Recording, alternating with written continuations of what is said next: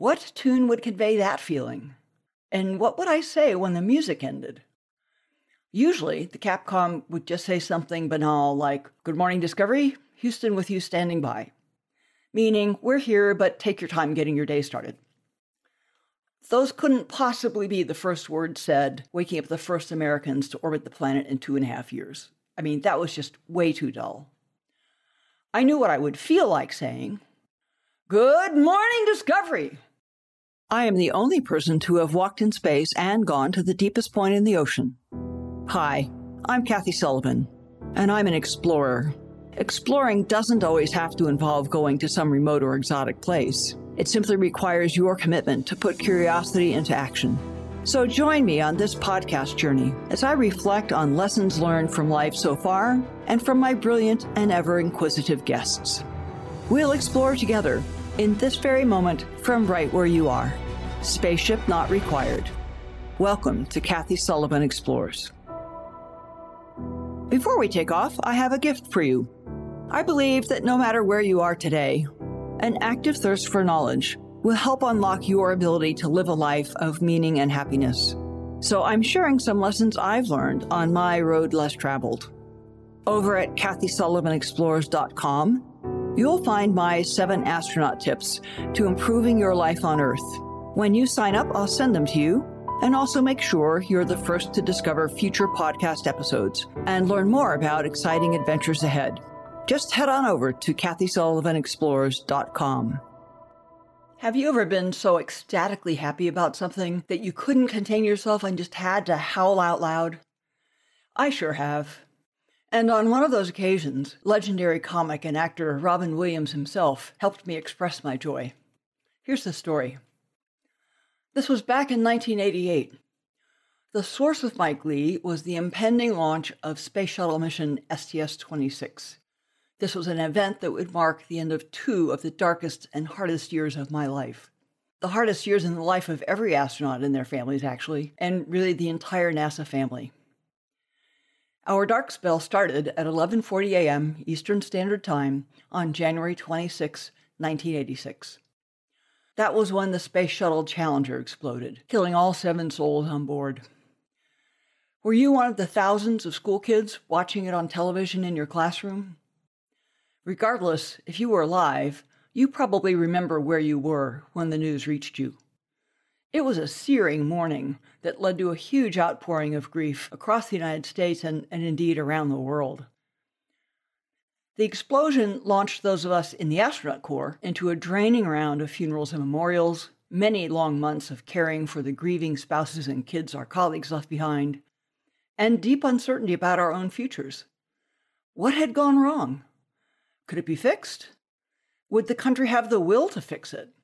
Or possibly give up on the shuttle altogether? How long would it take to get back to flying?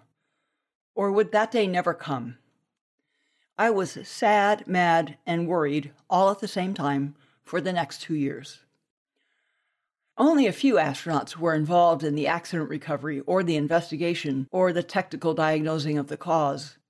Most of us watched from the sidelines, eager for every new bit of information on what caused the accident and looking for signposts that might tell us which way our world was going.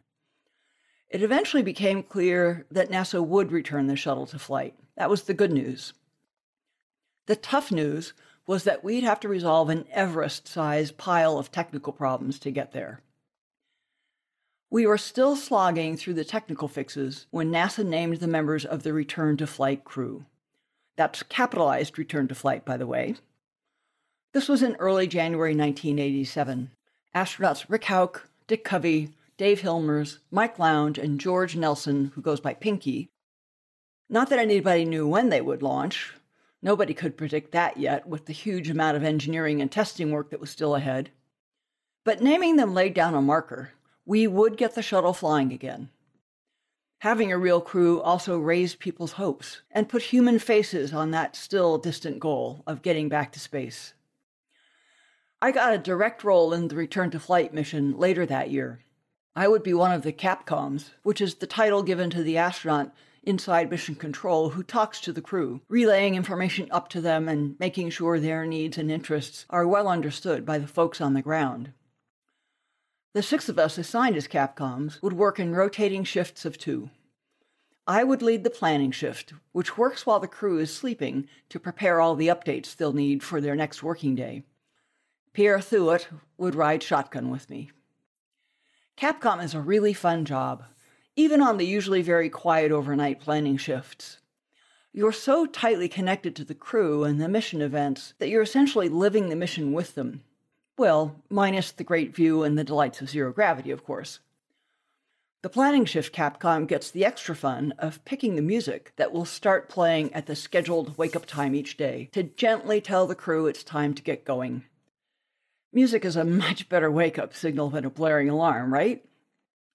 Clever wake-up tunes also amused the engineers in Mission Control and often became the anchor point for evening updates about the mission on television.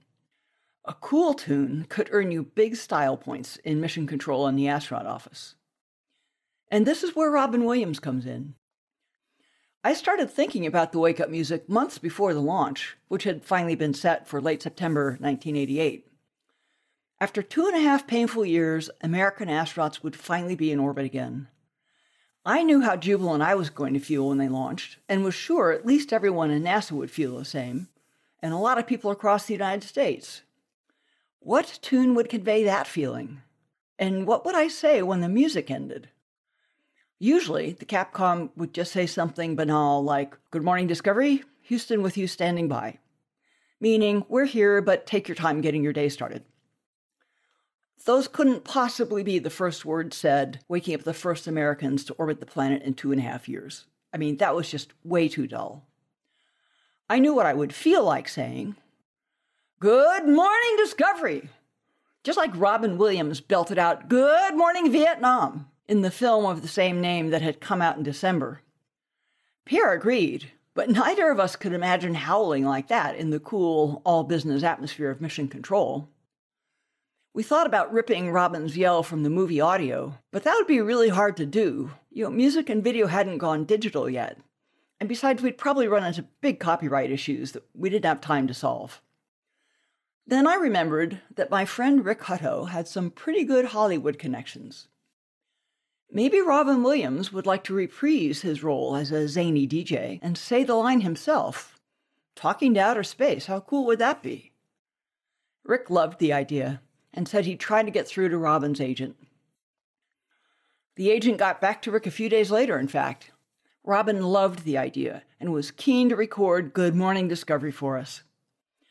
Turns out he had overlapped with astronaut Pinky Nelson at college in California, so he felt a kind of personal connection to the mission. I fed a few bits of information about the mission to the agent so that Robin could tailor his howl, and waited to see what would happen. Oh, and I also told him that they had to send me the master tapes. I wanted this to surprise everyone, so couldn't afford to have bits leaking out ahead of time. Sure enough, a few weeks later, a large box from Hollywood landed on my desk. Inside were the original tapes I needed. Pierre and I raced over to the Media Lab and loaded them up for a listen. Robin had apparently shut himself in a sound booth and ad-libbed 6 variations on Good Morning Discovery, most of them followed by saucy, joking comments to the crew, most of which would have surely gotten me fired if I had played them on the open communications line up to the shuttle. We patched together his zaniest yell and cleanest joking bit to use for our first wake-up call. Good morning, Discovery! Good morning, Discovery.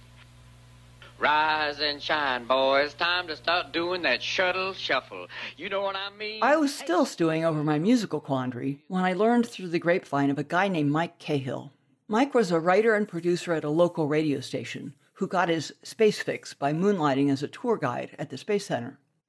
He was a whiz at writing jingles for commercials, and he had been inspired by the upcoming launch to write some very clever spacey lyrics to Beach Boys and Beatles melodies. We tracked him down and asked if we could use some of his tunes. Discovery roared into orbit on September 29, 1988. We were back in orbit at last. At the end of a long launch day, the crew settled into sleep, and Pierre and I began our first shift as planning Capcoms. We were so jazzed about the coup we had scored with Robin and Mike that we could hardly contain ourselves. But the prospect of springing this on the world as a surprise was even more tantalizing, so we kept completely mum about what was on our wake-up tape. In fact, nobody knew what was in store for them. Certainly not the crew, but also none of the NASA brass above us. Nothing could have better captured the spirit of America getting back into space than the combination of Robin's greeting and Cahill's songs.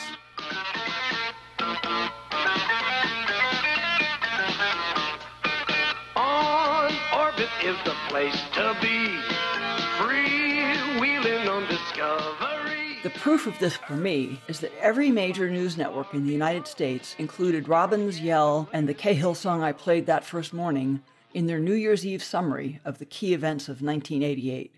We had really scored a home run. There's an interesting coda to this story. The music industry at large got wind of what happened with Robin and Mike, including Willie Nelson's people, who knew that Astronaut Mike Lounge was a Willie fan. Things quickly turned farcical at this point. Willie's agent tracked me down and phoned to say that Willie would be delighted to write a special song for the mission too, and where should he deliver the tape? Well, my mission playlist was already full, so I tried to shut him down, but the guy would not take no for an answer. And that's how I found myself in a Johnson Space Center parking lot at 3 a.m. for a furtive tape exchange with one of Willie Nelson's minions. And no, I never used the tune. By the way, I've linked a video of that first morning in Mission Control to the show notes for this episode. Check it out at KathySullivanExplores.com if you want to see for yourself how the shock and laughter spread through the room as Robin began to howl. That Day One song and another of my favorite Cahill tunes is there too. Have a listen and enjoy. Thanks so much for joining me on today's mission.